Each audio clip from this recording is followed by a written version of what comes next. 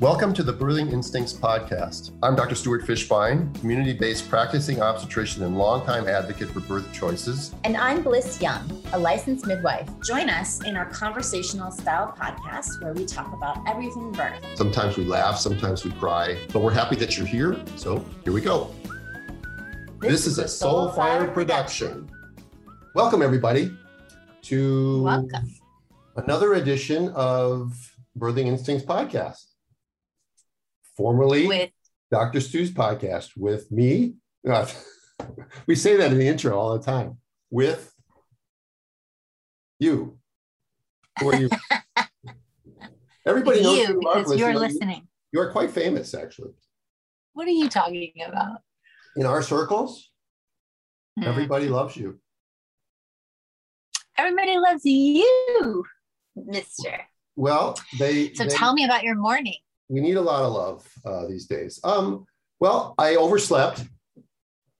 I had an 8 o'clock Zoom meeting with a twin client who's in Nigeria, and she'll be moving to the States the middle of next month, so in October. So, cool. But the reason I overslept is because my trusted sidekick, Emily, was texting me this morning before 7 a.m., which people do all the time from the East Coast or from the Central Time Zone, thinking they're not thinking, and they realize that they know that they can turn their phone off, but my phone is never turned off. So the other day, my own son texted me at 4:45 in the morning. It's like, what are you doing, people? So yes, if you need to text me and it's not emergent, then don't text me till after 8 a.m. Pacific time. Stu, you know you can turn certain people off, right? Yeah, but why would I have to go through all that stuff? Well, because then they won't wake you. Yeah, but then somebody else will. No, and plus I would never want to turn off my kids. What if they really needed me at 4:45 in the morning? Yeah. So you can't do that. And I can't turn off Emily. Certainly can't turn you off. So I can't turn off Beth or any of the other midwives to do that. So I had a really nice consult, and we had a student from Texas join in on a midwife from Texas join in, who's going to be coming out. She joined in on the Zoom. She's going to be coming out to spend about 3 months with me in the end of November, early December. Wow. To get some twin and breech experience, which is fun for me to have that. Hopefully Alyssa will have her license by then. Otherwise, I will have a plethora of students. I don't like a plethora of students, but. Are you going to announce your new format? Yeah, well, that was my very first thing. Besides introducing the fact that we have a very exciting guest who's going to join us. I'm excited. Hermine Hayes-Klein will be with us today, and she's a birth and human rights attorney, and she'll be joining us in about 10 or 15 minutes, I think. And yes, I want to make an announcement for everybody, and it's partly because of my friend Nathan Riley's impetus and also support from people like Bliss. I have been responding to emails, answering questions, calling in prescriptions, reviewing labs, reviewing non-stress tests or ultrasound reports, acting as a consultant for midwives, for doulas, for lactation consultants, for the general population, for people for 36 years. And I've never actually monetized it. I've never charged for it before. But now with telemarketing taking off and all that stuff, I'm starting a consultation service for people telehealth, not telemarketing, telehealth. Did I say telemarketing? Yeah. Oh. Well, some of it actually is telemarketing because a lot of what we think is health isn't really health anymore. But we're going to stay on an upbeat note today as best we can. We'll probably get to topics that bring us down. But so people can go to my website if they want to. If somebody wants to have me fill a prescription that's not a midwife calling for one of their clients, they can hire me to do that for $99. If somebody has a question on email, like I get 5-10 questions a day through Instagram messaging or whatever. My doctor says this, or what do you think of that? And I would spend 2-3 hours a day responding to people with not just 2-word answers either.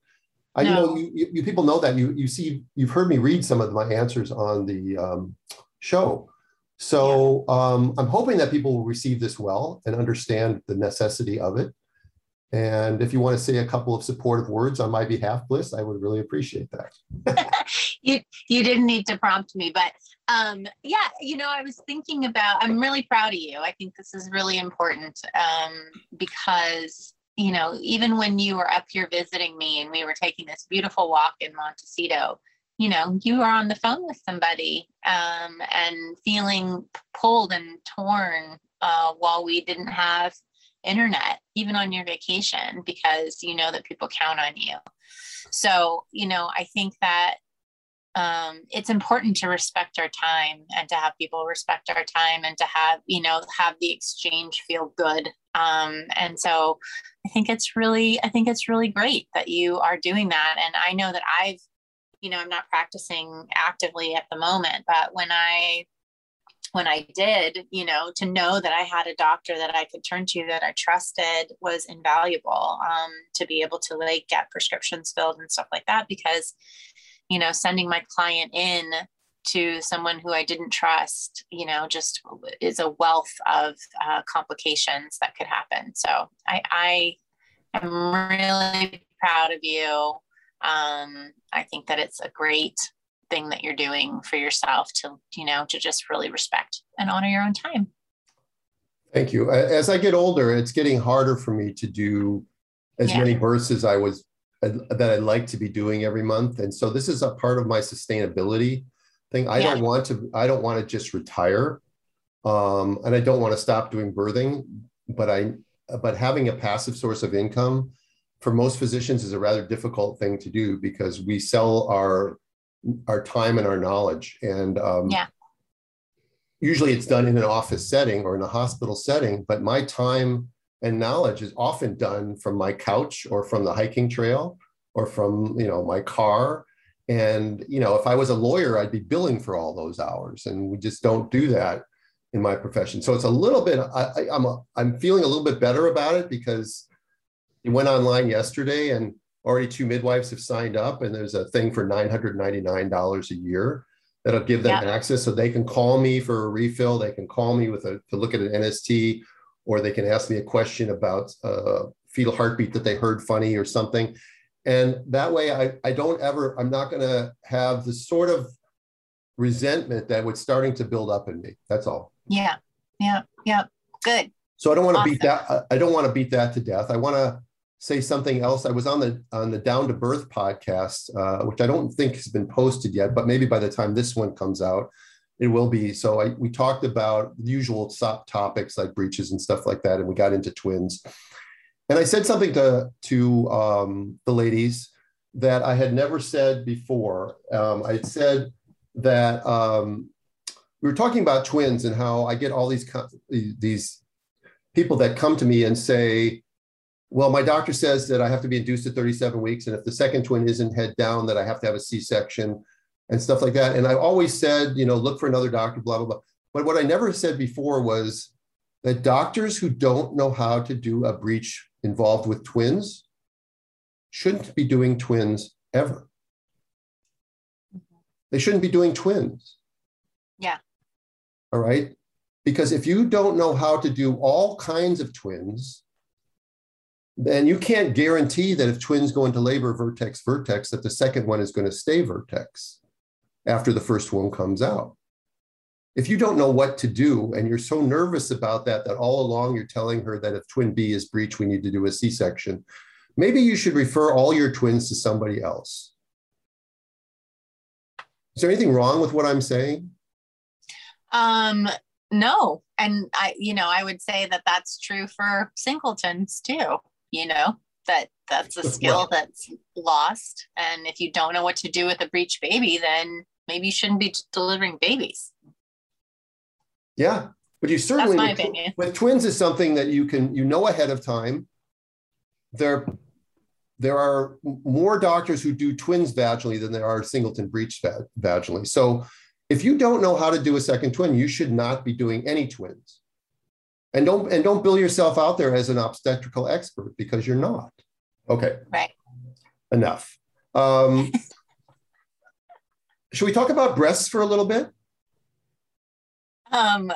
It's a topic. I don't know. It's a topic it's a topic that I think about like often, and for many reasons. But ultimately, it's really interesting because in my training, we rarely ever get any training in breastfeeding or breast care. I never heard the term fourth trimester or matrescence through all of medical school, and yet it's such an important part of our the care that we provide in our model. And so I get calls all the time about breast problems, and I refer, because I'm not an expert in that, to you guys and to lactation consultants. And we have a new partner, Bamboobies, which I think you want to tell us about because you like them. I really do love Bamboobies. We carried them at the sanctuary. We carried their awesome bamboo heart-shaped reusable breast pads. And if anybody knows me, they know that I am an environmentalist, and I really believe in using products that are good not only for our bodies, but also are good for the environment. And so Alex and I did a lot of research when we selected products for our eco boutique. Remember that cute boutique we had? And all of the products were hand selected, and Bamboobies was one of the ones that we really loved. So they have a couple of new products that I'm not as familiar with, but I'm really excited to be partnered with them. They have a beautiful organic nipple balm. And the great thing about using products that are organic on your breasts, I mean, first of all, your skin absorbs anything that you put on it. So, you don't want to put anything on your skin that you wouldn't actually ingest or that you wouldn't have your baby ingest. So knowing that it's organic and all, natural ingredients means that you don't have to wipe them off before your baby breastfeeds. That's great. Yeah. So I really love their products. They're, the reusable pad is heart-shaped. So women who have used breast pads, you wouldn't know this, Stu, of course, but sometimes they show through your clothing, and that's not necessarily the look that we're going for. So the shape of it lends itself to be able to be not as noticeable too. So there's lots of wonderful things that I love about their products, and I'm so glad that they just decided to join us in supporting our podcast. Yeah, well, everyone has breasts, so we should take care of them, right? They also have the yoga nursing bra, which I don't know much about, but I wanted to mention so people, when they go to their website at Bamboobies, BAMBOOBIES.com, and they can follow them on Instagram as well. And right now, you can use the code INSTINCTS for 40% off your purchase. I know 40% is really generous. So make sure that you share that with your clients, with your friends. You can give them our code. It supports the podcast and being able to continue to bring information available to you guys. So please do. Yep. Breasts are important. And babies. Okay. So I have a letter, and that is from Megan, spelled I think the English way or whatever, Maegan. And she says, "Hi, Dr. Fishbein. I hope you're well. I've been catching up on your podcast lately, and there's been lots of talk about the vaccine and pregnancy. I emailed you earlier in the year mentioning I had my second dose of the day before I found out I was pregnant. Listening to all the conversations, I was inspired to update you.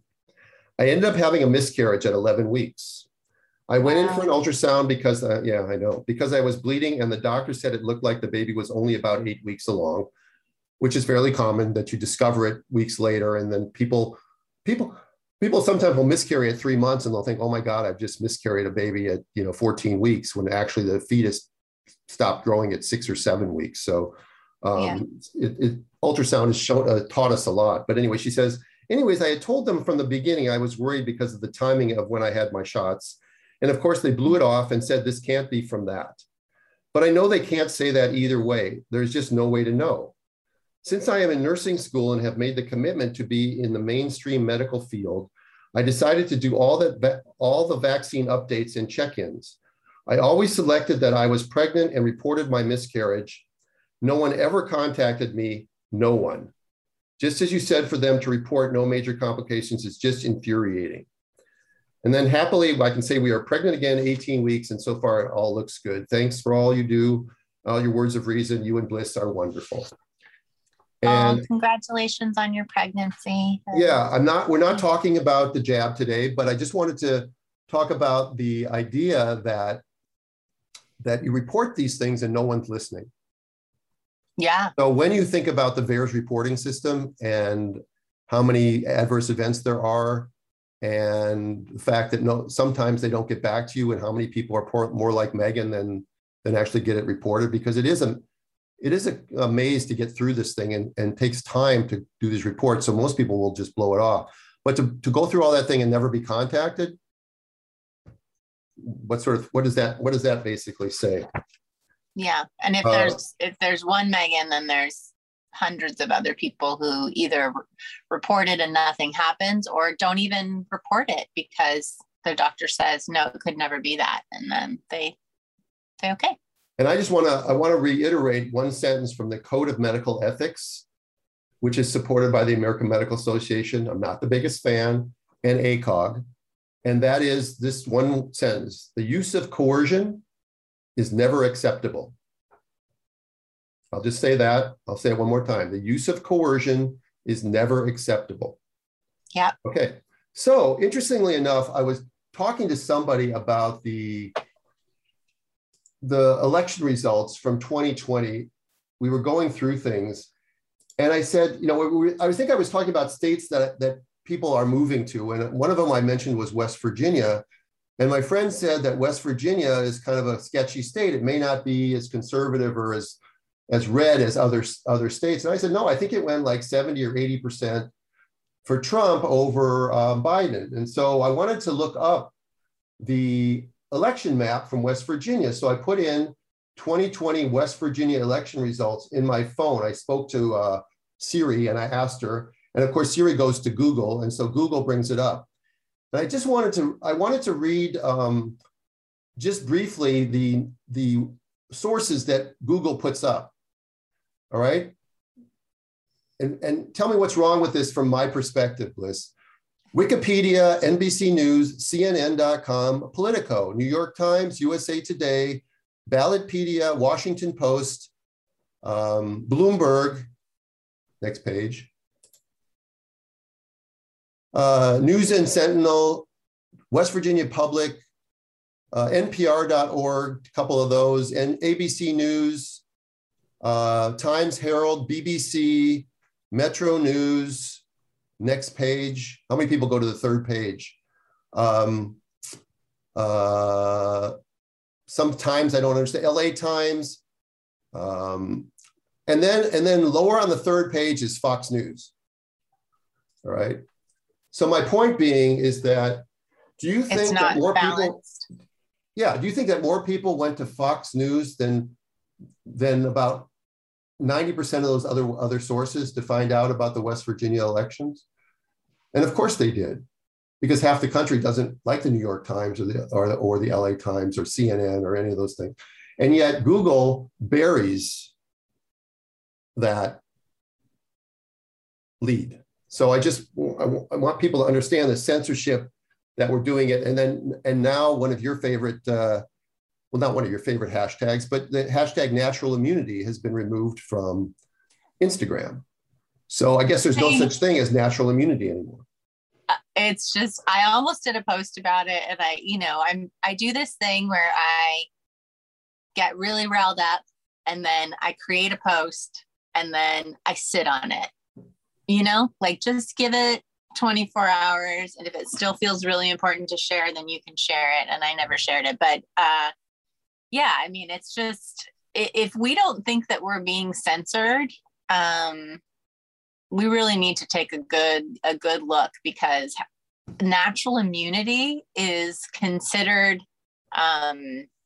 what did they say, that against community standards, natural immunity, Yeah. it's a bad word. This is I don't know, pretty scary for me. Yeah, well, it's again, like we talked about in the last podcast, they just use language and it doesn't mean what they say it means. Like fact checkers doesn't mean anything because they're not checking facts. They have an ideology and they're just deleting facts they don't like. So that's what a fact checker does.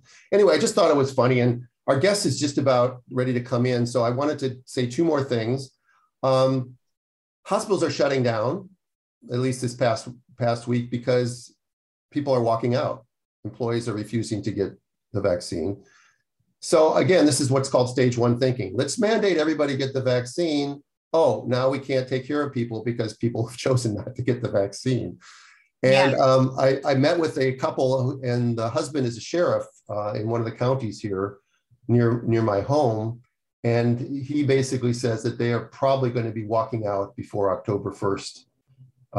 We'll see if that happens, because this podcast will be up right around that time, and we'll see if that happens. But if firefighters and police officers walk out, we'll see what the politicians and the health totalitarians want to do. Yeah. One other thing, I had a lady who contacted me with twins, and I told her, we were talking back and forth, and she said, I told her to get a second opinion, and she said, yes, it has been quite difficult to get different perspectives lately. I tried to get an appointment with another OB because I told her she was sort of feeling suspicious about her OB. So I said, well, go find another OB and have a consultation with them. And she said that they said that they would not do second opinions. So that made me feel quite hopeless. We are still looking, though. We appreciate your perspective. So we have physicians who are not offering second opinions. They're not seeing unvaccinated people. Partners are still excluded sometimes from ultrasounds. It's just what's happening to medical ethics? What happened to the use of coercion is never acceptable? What happened is to do no harm and treat all, and treat people that need help. Yeah, it's becoming very narrow-minded and selecting what feels right for you. I think about all of those nurses and doctors who were on the front lines, in the beginning of the pandemic, are the same people that are being fired. Those were the people who were there, even though they felt like, potentially they were putting themselves at risk and their family at risk. They were there doing what they felt was right. So there's still good people out there, Stu. Well, I know that. We surround ourselves in that community. And speaking of good people, what a great segue, Bliss. All right. Because we have Hermine Hayes-Klein has just joined us. And just for people the three people out in the world that don't know who she is, come on. At least in our audience, anyway. Hermine Hayes-Klein is an attorney and international advocate for human rights in childbirth. Hermine taught law in the Netherlands at The Hague University from 2008 to 2012, where she was also the director of Research Center for Reproductive Rights. From 2012 to 2017, she organized 6 international conferences on human rights in childbirth in the US, Europe, Africa, and India, bringing together stakeholders from many disciplines to expose the human rights violations that women are facing during childbirth in different parts of the world. For the last decade, Hermine has represented and advocated for midwives, doulas, and the rights of birthing people across the United States and around the world. And she serves a mean cup of tea. And she's a gem of a person who we are proud to call our friend. And she also sends me information just under the wire. She's welcome. On vacation. Well, she's in Hawaii. Welcome. Good morning, you guys. Thank you for inviting me to join your conversation this morning. I'm thrilled to have the chance to talk with you.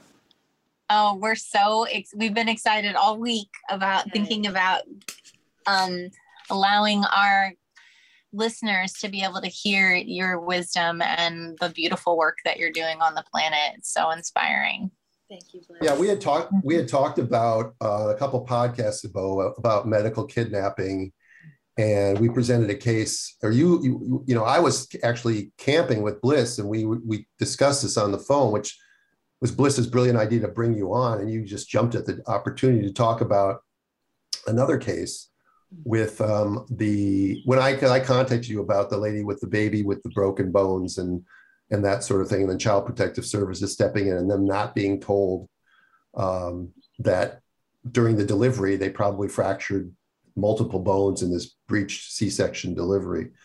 And anyway, so we don't have to specifically talk about any specific case, but this is not isolated cases, and you are like, I'm a lightning rod for mistreatment of breaches and stuff like that. You're a lightning rod for this sort of stuff. So can you give us an insight as to the kind of things that you see and deal with, and what everybody should know when they're having children, or to watch out for?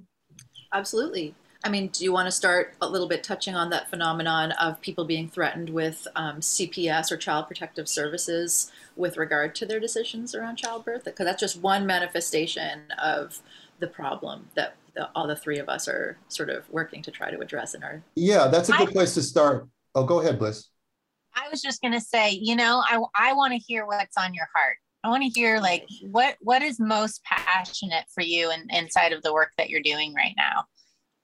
Well, thank you for asking. So, I'm an attorney, and I would say that my work really focuses on the question of how would maternity care have to change? How would maternity care have to change in order for everybody in the room, when a person is giving birth, to feel safe, and especially the woman who's giving birth herself, to feel safe and to feel secure, and to come out of the experience of giving birth feeling strong as a mother and as a parent, rather than feeling traumatized or vulnerable. And, my work really, I started this work really through listening to stories, just listening to friends' stories of giving birth and asking them to tell me all the details. Because I found that if you didn't ask them for all the details, they would say, well, the birth was really crappy, but all that matters is a healthy baby, because that's sort of what they expect. That's what the culture wants them to say about the birth of their child, wants women to say. It doesn't matter what happened to me. It doesn't matter how I was treated or how we achieved a live outcome at the end. All that matters is that outcome. But when I actually listened to them tell their stories in greater detail, I found that they would usually break down crying at some point in that story about the birth of their child. And I'm not talking about happy tears either. I'm talking about traumatized tears. And usually the moment when they would start talking, or they would start to cry, they were moments where they felt humiliated, disrespected, frightened, forced, coerced. And usually when they would tell me these aspects of the story, I would think, well, geez, there's a law about that. It's called the law of informed consent and refusal. They don't get to do that to you. You get to ask questions. This is your body. Nobody gets to just do stuff to your body just because you showed up to have a baby. They have to tell you what they want to do to your body to help you and serve you, and it's supposed to be in service of you.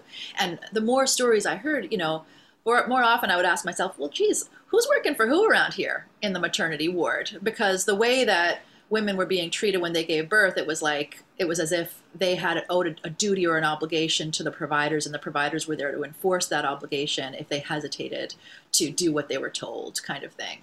But the problem with that expectation within maternal health care is that what they were expected to do, what the providers expected the birthing people to do in these situations, was not evidence-based and was based on the provider's preference and convenience the vast majority of the time. And so, for example, in the United States, we have variability of cesarean section rates across hospitals from 7 to 70%. And those studies have shown that that variation is not about that some hospitals are caring for sicker women than other hospitals, or women that need more C-sections. That in fact, that variation is about provider preference. And that provider preference can happen on the individual level of a doctor who just thinks, I'm busy, whatever their personal circumstances are that make them think it would be easier to get this birth done in a predictable and controlled way for them, the provider. A C-section feels less chaotic than supporting a woman through physiological labor. So it can be the provider's own preference.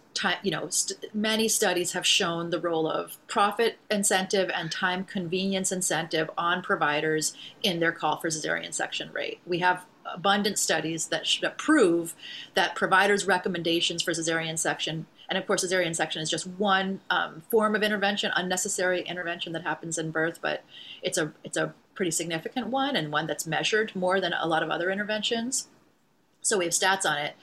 And, so what the studies show from the providers is that individual providers, it can be about their own individual convenience or priorities or past trauma or whatever. But the hospital itself has its own perception of convenience. So provider preference can happen at the institutional level. The hospital prefers you to have a C-section for all kinds of reasons, including the increased facility fee that it receives for your post-surgical stay and everything around the surgery. And then the providers have their preference. And they can have their preference, but if I'm a consumer or a person, a human being going to give birth, my only shield against that variability is my legal and human right of informed consent and refusal. And so if I don't have that, if they don't understand, they can have their preferences, but at the end of the day, they have to advise and inform me and support me to make the decision that's best for me and my family, then I'm really screwed. And that state of being screwed is where birthing people are in the United States today and in the vast majority of the world, that they're walking into systems in which whatever provider is standing in front of them might make a different recommendation, is likely to make a different recommendation than 10 other providers. You could line up 10 providers from hospitals around the country, and they might make 10 different sets of recommendations to this one patient. And yet they will all expect that she will submit to their authority. That's a really crazy situation for women to be in as they go into give birth. And so my work ever since I figured out what was going on here, because I had this opportunity in The Hague to study this phenomenon worldwide. I was teaching students from all over the world, and I was able to study international law and international maternal health systems. And when I looked into it, what I saw was women are being abused basically all over the world where they give birth. A few countries are better, some are worse than others, right? New Zealand's probably the best, which matches the fact that the status of women in New Zealand is the best. And so actually what you find when you compare across countries is that the way that women are treated in childbirth is a direct reflection of women's social, economic, and political status within that culture. The more empowered and economically and otherwise, politically, socially, sexually, they are within a culture, the more likely they are to be treated as the capable agents of their care. And so you find that more as you go, say, Northern Europe to England and Netherlands and Scandinavia. And then, where there's more midwives, correct? Absolutely. You're going to see a direct correlation in the status of women in each culture to the role of midwives in that culture. Where women are respected, you will find midwives, and they will be respected within that maternal health system. They will be recognized as having value. They will be recognized as mattering. They'll be recognized as important. Where women are worthless, where women are degraded, you're not going to find midwives because midwives are worthless just like women in that culture. So even within the United States, you see the places in the United States with the most inequality, systematic inequality, racial inequality especially, are the places where you have the worst outcomes and where you have the least midwives. And so what do you do? How does your work impact this now? So my work takes two fundamental prongs to try to address this problem of the fact that women are getting mistreated chronically in childbirth around the world, including in the United States. And that is, on the one hand, to strengthen the recognition that the right of informed consent and refusal and all of the other human rights, including the right of non-discrimination, the right to be treated equally to other people, etc., the right to privacy, to be respected for your personal medical decisions, that those fundamental constitutional and human rights apply in childbirth. They don't go away, and that everybody has to respect those fundamental human rights of the birthing person. So in that area of my advocacy, it's really standing up for women and helping them to tell their stories of abuse through whatever avenue we can find, whether it's licensing complaints, direct complaints to hospitals, complaints to Joint Commission, or lawsuits. There's all different ways we can try to, because with that prong, it's like, you have the right of informed consent and refusal, but if nobody respects that right and there's no accountability for the violation of the right, how can we say you have the right?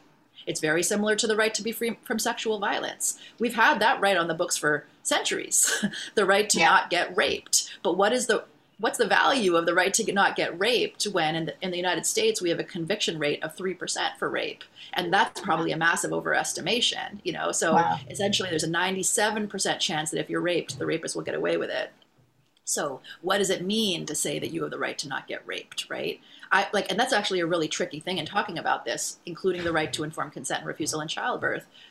How do I tell women they have the right to say no, and they have the right to be respected when nobody around them is recognizing that? Right. The reason that I can do that is because it's a human right. Yeah. And it's so interesting that you mentioned rape, because I will tell you that working as a doula inside of the hospital, it sometimes felt like you were witnessing that.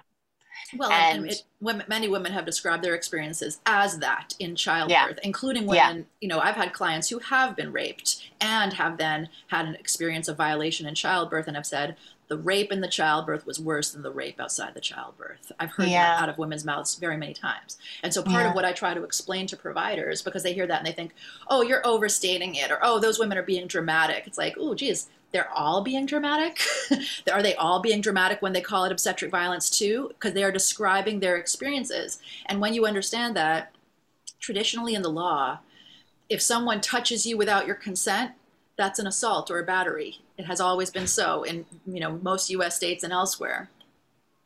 So when you understand that a non-consented touching, I said no and you touched me anyway, or you didn't ask, you didn't get my consent to begin with, is an assault.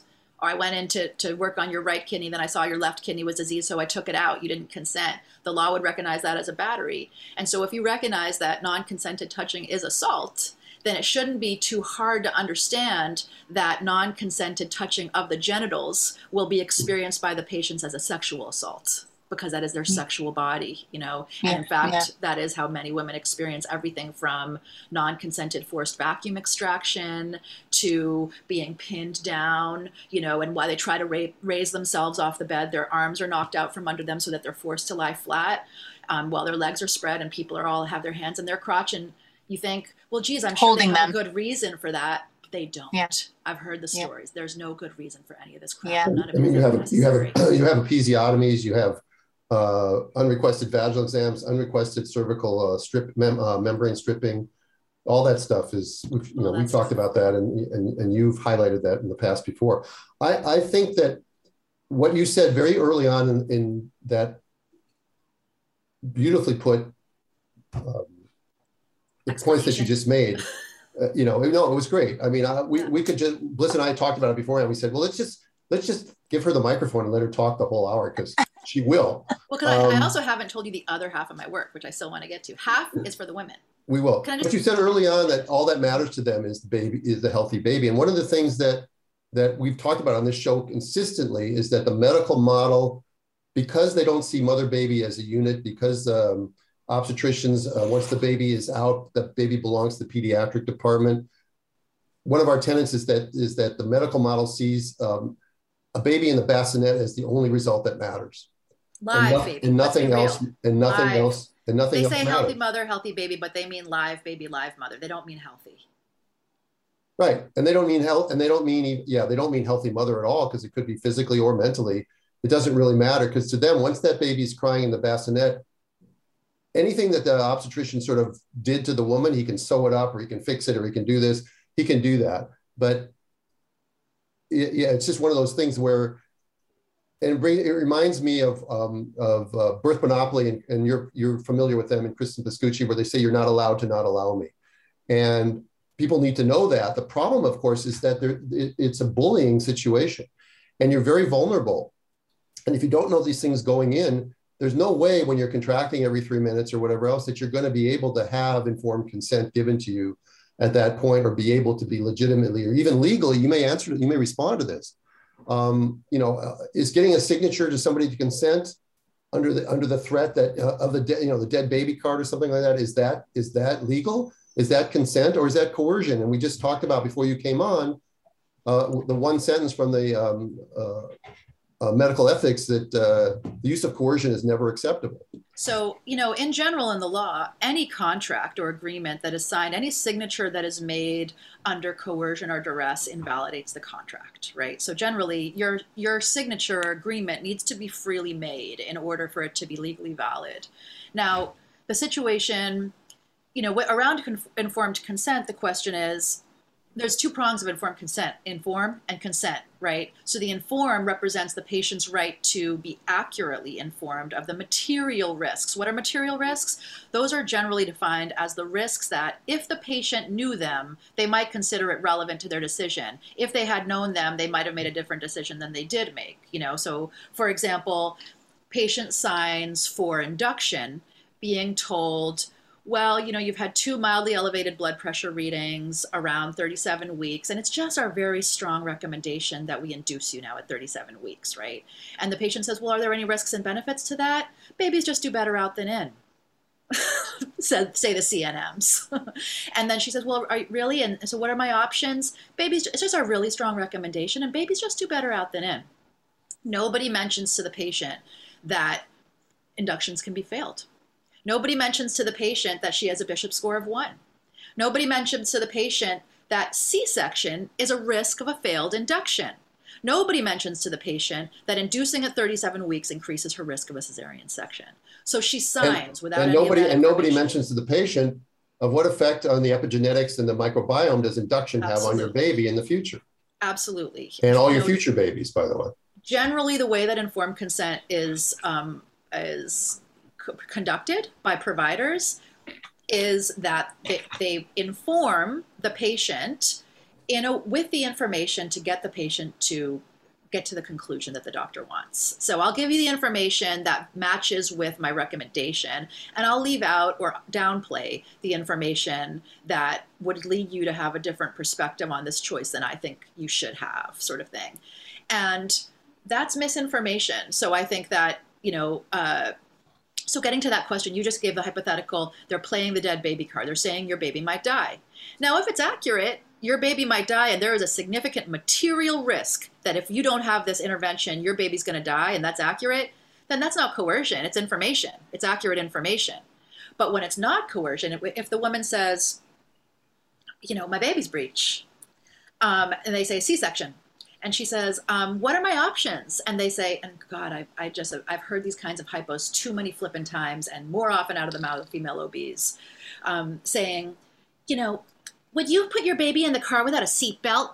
You know what I mean? Or like those kinds of things where they trot out a bunch of responses that are about, oh, so you want your baby to die? Mm-hmm. When that doesn't actually line, first of all, the person hasn't said anything about actual information that like, well, let me tell you, little lady, if this baby comes out your vagina, it's 25 times more likely to die than if I cut it out. If that was accurate, you know what I mean? And they trotted out that information and then they said the seatbelt thing, that might not be coercion it would still be coercion in terms of they're interfering with the decision once they get into that manipulation seatbelt stuff, but the fact is that there is no information that would validate, that would justify that your baby's going to die stuff. The vast majority of the time, when they're playing that dead baby card on women are saying, so you don't care if your baby dies. Oh, you're that kind of mother that wants your baby dead, That's not at all what's at stake in the decision. So the women are being misinformed and then coerced on the basis of the misinformation. Well, and I find that if a woman were to actually ask the question, well, what is the actual risk?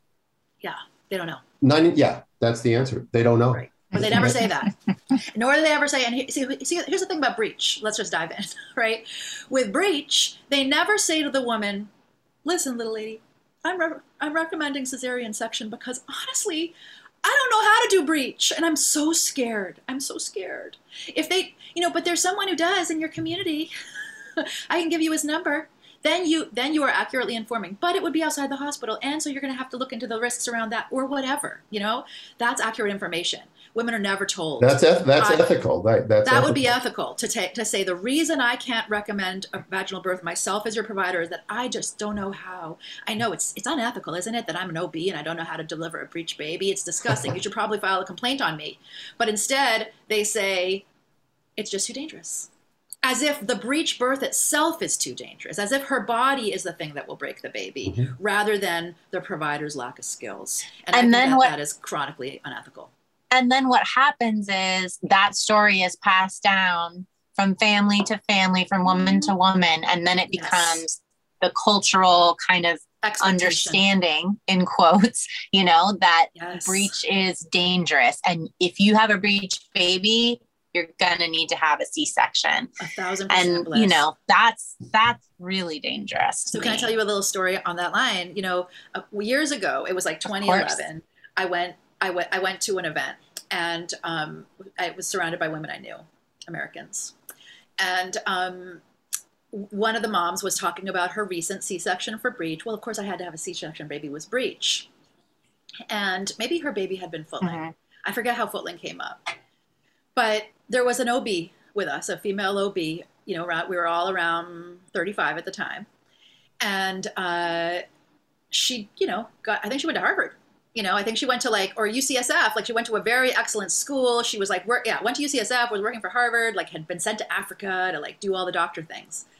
And here she is sitting at this table and she goes, well, you know, the thing about footling breech is that the only way that the baby can get out of the woman's body is if the doctor reaches all the way up inside her body and pulls the baby down. And the last time we did that at Brigham Young, she said, the femur broke. I love how the passive voice, the femur, like it broke on its own. Yeah. The femur broke and the baby got an infection and died. So we're not doing that we're not allowing breech birth anymore. And I said, oh my God, it sounds like the doctor broke that baby's leg pulling on it. And she goes, oh, that's what makes me so mad. It makes me so mad when people blame the doctor. And then I got home back to Holland and I sent this doctor half a dozen YouTube videos of footling breeches being born without anybody touching the woman's body. And she said, oh, I'm really busy, but I'll check these out sometime if I have time.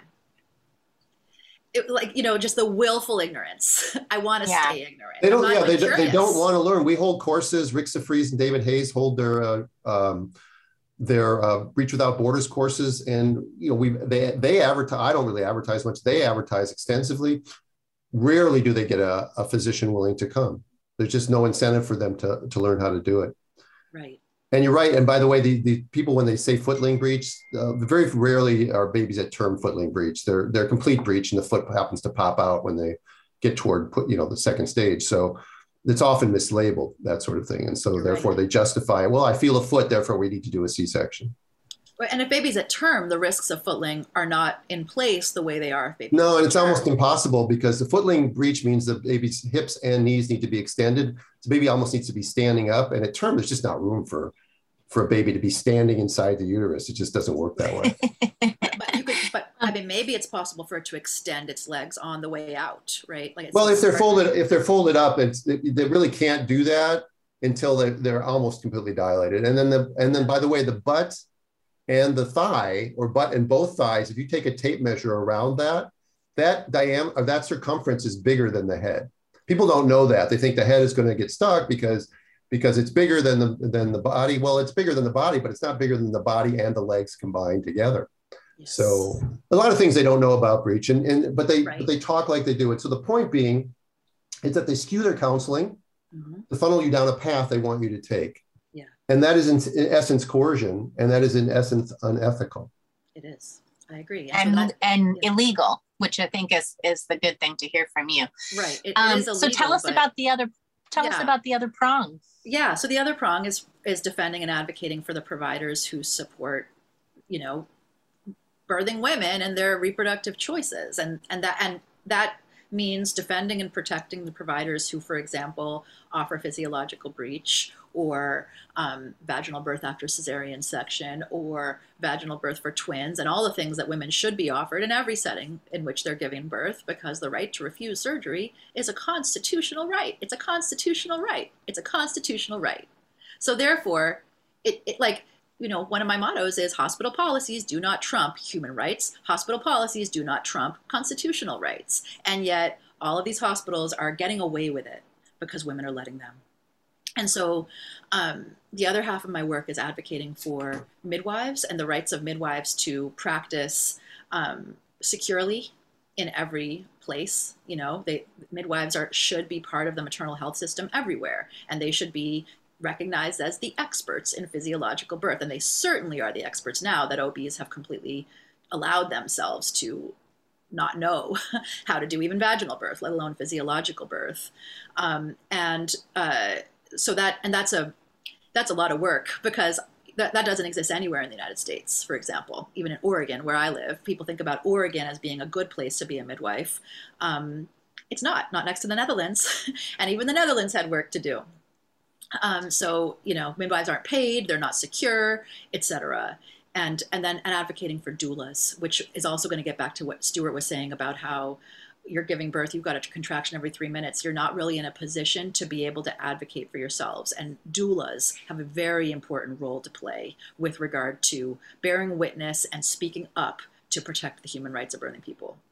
Yeah, but hospitals have policies. I've seen them in print that say doulas are not allowed to do this. Doulas are not allowed to question the decision-making. Doulas are not allowed to talk directly to the healthcare provider. Oh, I'd love to talk about one of those policies with you, because California doulas have consulted me on those policies, and it's like, let's go for it. Because what it says you can do or can't do, like when it says you can't replace the doctor's voice or make decisions for the woman, but you can support the physical and emotional well-being of the woman. Well, guess what, homie? Everything coming out of my mouth is for that. Yeah. Yeah. Including when I tell you to get your hands off her because she told you to. There's a disconnect. There's a disconnect in the corporatized medicine world about what we're there for. I mean, it's so pervasive that I don't even think that most people know what they're doing. If they would step outside and look at it, they go, oh my God, this is terrible. But they're so in it that they don't take a second to think about, what am I saying to this person? How can I treat somebody like this? How can I not offer a woman a second opinion? How can I not offer a woman to tell them that I don't do this, but somebody else should do this? Or how do I tell somebody at 10 weeks, because they're 35 years old, their placenta is going to deteriorate and we need to start testing your baby and probably induce you by 39 weeks. I mean, why do I say these things other than I'm projecting my own fear and my own anxiety onto them, which makes me feel better? Mm-hmm. But what am I really doing? Mm-hmm. Right. Do you want to talk about doulas for a second and the whole issue of can they speak up? Yeah. It's your microphone. Okay. Bliss and I are spectators. Yeah. I mean, so I think something that comes up for me in response to what you just said, Stuart, is like the attitude of distrust that exists between the medical world and patients, and so when you think about like what's going on with these doctors at these institutions, I don't know where this comes in, if it comes in med school or if it comes in after med school, but there certainly is a feeling of fear and distrust on the part of many doctors toward their patients. They see them as a liability risk, but unfortunately, they don't see the violation of their human rights, especially their right of informed consent, as a liability risk. But that attitude of sort of combat is at play, and right in a moment that nobody wants combat in the room. If you were to pull these OBs back, they'd be like, this isn't why I got into this work, to combat with my patients. But it, like, the fear and again, it's the way the doctors talk about patients is that as if they're an enemy. They're an enemy waiting to happen, basically, and that you just have to try to get out, do your service and get out, and that's a really sad state of affairs that we've gotten to culturally. And then, well, let's be fair. It goes both ways. That's what I mean. Attitude of distrust between. But yeah. But the thing is, Bliss, it's like I actually think the providers hold a stronger responsibility, because a lot of what we know from working with these patients is that their attitude of distrust comes from their past experiences, comes from what they reasonably anticipate that they're going to experience based on their past experiences with medical authorities, which is very unfortunate, because there can be exceptions. You know what I mean? Like, that doesn't mean that the person coming in now, look, it's like whether you're the doctor or the patient, like a lot of times what's happening in these encounters is they're both playing out past trauma in this interaction, right? So the patients had a terrible experience with a doctor. The doctors had a terrible experience with a patient, but it's not this patient, this doctor, right? And so it's like, just like all of us in society, it's hard work for any human being not to carry our past encounters into our new encounters. But like, it's especially important challenge, and so I guess, just side note, what would help providers around that is like trauma support for doctors and midwives and nurses. We don't really have that effectively in the medical system. So Their trauma is unresolved, unaddressed, unacknowledged. And because it's not consciously understood or being dealt with consciously, it is unconsciously spilling into their encounters with the next patient, with the home birth transfer, with whoever else. And so that's a problem. I want to talk for a second about doulas and their ability to advocate. Because a lot of, I've talked before doula organizations, I've spoken with many doulas. And as you guys know, there's a big, one position that many doulas take and doula trainers take is that doulas have a scope, and that speaking up about what their client wants while she is in labor or challenging a medical authority who is disrespecting or abusing their client is, quote, outside their scope. So that's ridiculous and wrong. DONA is wrong, and they need to change that policy. And that's Doula Organization of North America. And any other doula organization that has that policy is wrong. And I'll explain why. They're wrong because, first of all, doulas don't have a scope. The people who have scopes are licensed professionals, right? So like if you're a licensed midwife and your regulations define what you can do and can't do, that's a scope. Ditto for a doctor. I, as a lawyer, there's things that I can do that I'm licensed to do. Like the whole idea of scope is your license gives you permission to do certain things, and you can't do other things because your license doesn't give you permission to do those things, right? Yeah. That's irrelevant for doulas because they're not licensed. And if doulas were to pursue licensure, that would also be a mistake because there's no need for licensure for doulas because you can knit in the corner and reduce her C-section rate, and you don't need to be licensed to knit in the corner, right? The only role that licensure could play for doulas would be to control and restrict, and that wouldn't be appropriate. And some midwives say that is what happened when we took on licensure as well. But that's because midwives that's a whole other conversation. It's a whole other conversation because midwives are healthcare providers. And I would just say anybody who thinks that midwives don't need regulation should go read the European Court of Human Rights opinion of Ternovsky versus Hungary. That's TRNOVSZKY versus Hungary. Many court cases, when you file a court case, often a result is that the court writes, they call it an opinion, which is their explanation of why they ruled the way they did. And sometimes there's like the main opinion. There's a concurring opinion, which means I'm a judge who agrees with the main opinion, but I want to add a little more explanation. And then there's a dissenting opinion sometimes, which says I disagree with what my other judges ruled in this case, and I want to explain why. In Ternovsky versus Hungary, there's a main opinion. So Ternovsky versus Hungary is a woman sued the nation of Hungary, Anna Ternovsky, because she wanted to give birth at home with her midwife. And she said, my midwife, the legal status of midwives are not regulated, they're not recognized here in Hungary. And so it's so insecure that she could go to jail for attending me because she's not recognized as a health professional. And she's always at fear of jail. And so that violates my human right to choose the circumstances in which I give birth. And the European Court of Human Rights agreed. They said, a woman has a right to choose, just like she has a right to choose whether to bring life into the world, she has a right to choose the circumstances in which she brings that life forth, home or hospital, OB or midwife, and that the state violates the woman's human right to choose if any of her reproductive choices are not legally validated and recognized through regulation. But of course, the regulation would have to be written and implemented in a way that upholds her human rights, because that's what we're talking about here. You can't write a regulation that compromises her human rights. And that means her rights to make all the decisions about her care. It's done all the time, though, by the way. What? It's done all the time. What's not all the time? Right? No, they write regulations. It's done all the time. They write regulations to limit your human rights. I mean, we're seeing it right now.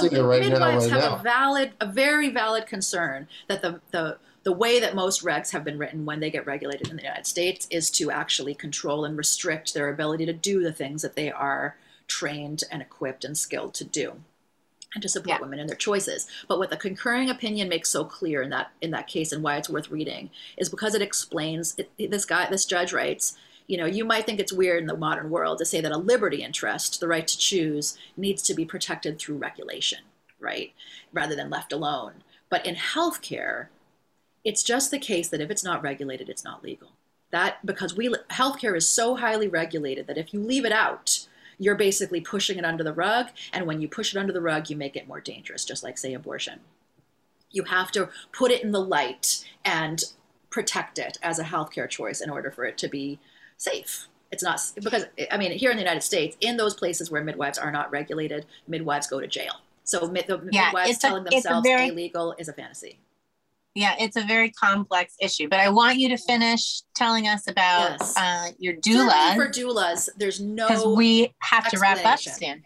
Yes. Yeah. So doulas don't need to be regulated. They are there as the friend of the woman, basically, and you don't need anybody in there to be regulated for that purpose.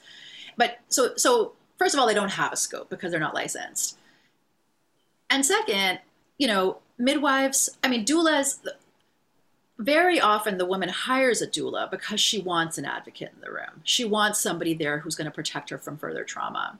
And so when doulas tell them, I think the reason why doula organizations and individual doulas have embraced the idea that they have a scope and that their scope doesn't allow them to speak up has nothing to do with the profession of doulaism, and is more about their socialized feminine fear of confrontation. A lot of women have a really hard time with confrontation of any kind, even with a friend, let alone with an authority figure, right? And so they avoid the risk of having to face their own discomfort by saying, I couldn't possibly, it's outside my scope. But the reality is that when doulas witness abuse and do nothing, they are traumatized. They quit doulaism. How many doulas do we know who quit because they got so sick of watching women get birth raped, as you called it, Bliss? Yeah. And when they do nothing, they often come out of that carrying guilt and complicity, because in fact, there's a question about, if you watch somebody get abused and you do nothing, are you complicit? And it's a terrible position for them to be in, because they feel like they're the most vulnerable person in the room. But really, what are they vulnerable to? Being kicked out? So my advice for doulas now is to sit with your client prenatally and ask them, what do you want from me during this birth? And if maybe the client only wants a back rub during her epidural. And if that's fine, that's fine. But maybe the client says, I want you to make sure I'm not traumatized like the last time. Last time I was so alone and it was so awful. And I just want somebody there with me because I was so trampled, and I'm really hoping you can prevent that.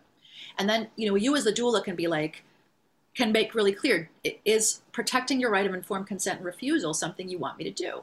If the answer is yes, then I recommend that the woman and the doula sit together. The doula sit with the woman and really do some work prenatally to feel what comes up when they imagine themselves saying no. Saying, no, I said no, or no, she said no. You're going to have to step back, and standing in their own authority in that way. And because what the doula can't have is a situation where the woman said, yes, please protect me. And then she says, no, doctor, she said no episiotomy. And the woman says, ooh, Bliss, could you please be sweeter to the doctor? I'm sorry, doctor. Now you would really be exposed. And a lot of doulas fear that situation. And some of them have had that situation. So prenatally is the time to work it out that I will have your back, but you need to have my back and having your back. We are a team in there, which doesn't mean we're going into this combative. We're going in there with our nonviolent communication. We're going in there with our hearts full of love. But if anything were to come up where a boundary needed to be held, we're ready to hold that boundary together. And we're ready to recognize that holding that boundary is not rude, is not rejecting anybody. It's just saying, hey, doctor, hey, midwife, hey, nurse, we're so glad you're here, but I'm a human being and I have some needs in this birth. And so I need you to ask me before you touch me. So if they do that confronting work about their own emotions, and then when they get to the birth room, the woman should say to the doctors and providers when they come in, this is my doula, Hermine, or Bliss. This is my doula, Bliss. And Bliss's role in this birth is going to be to protect my right of informed consent and refusal. And so what I've asked Bliss to do is just keep an eye open, because things happen so fast around here, don't they? Just keep an eye open for whether before any intervention happens, before you put anything in my IV or whatever, before you ask me to have an IV, you've looked me in my eyes. You've told me what you want to do. You've told me the reasons why you want to do it. You've told me about my other options. You've answered all my questions. And then you've looked me in the eyes again to listen and hear whether I say, yes, you can do this, or no, you can't. And so I've asked Bliss that if that doesn't happen, that she'll speak up, because I really need her to protect, just to look out for us all in that way. Then once that mom has laid that groundwork at the beginning of the birth, when you speak up to say she said no, you're not coming out of left field. What the hell is she doing speaking? Who even is this person? Your role you have a role in the team, because that's what they like at those institutions. They want to know what everybody's role is, right? And so if your role can be legitimized in that way, your role is protecting the right of informed consent, then you can do that in a way that will feel safer for you and for the client, and might actually be more palatable for the team that you're working with. They're not going to love it.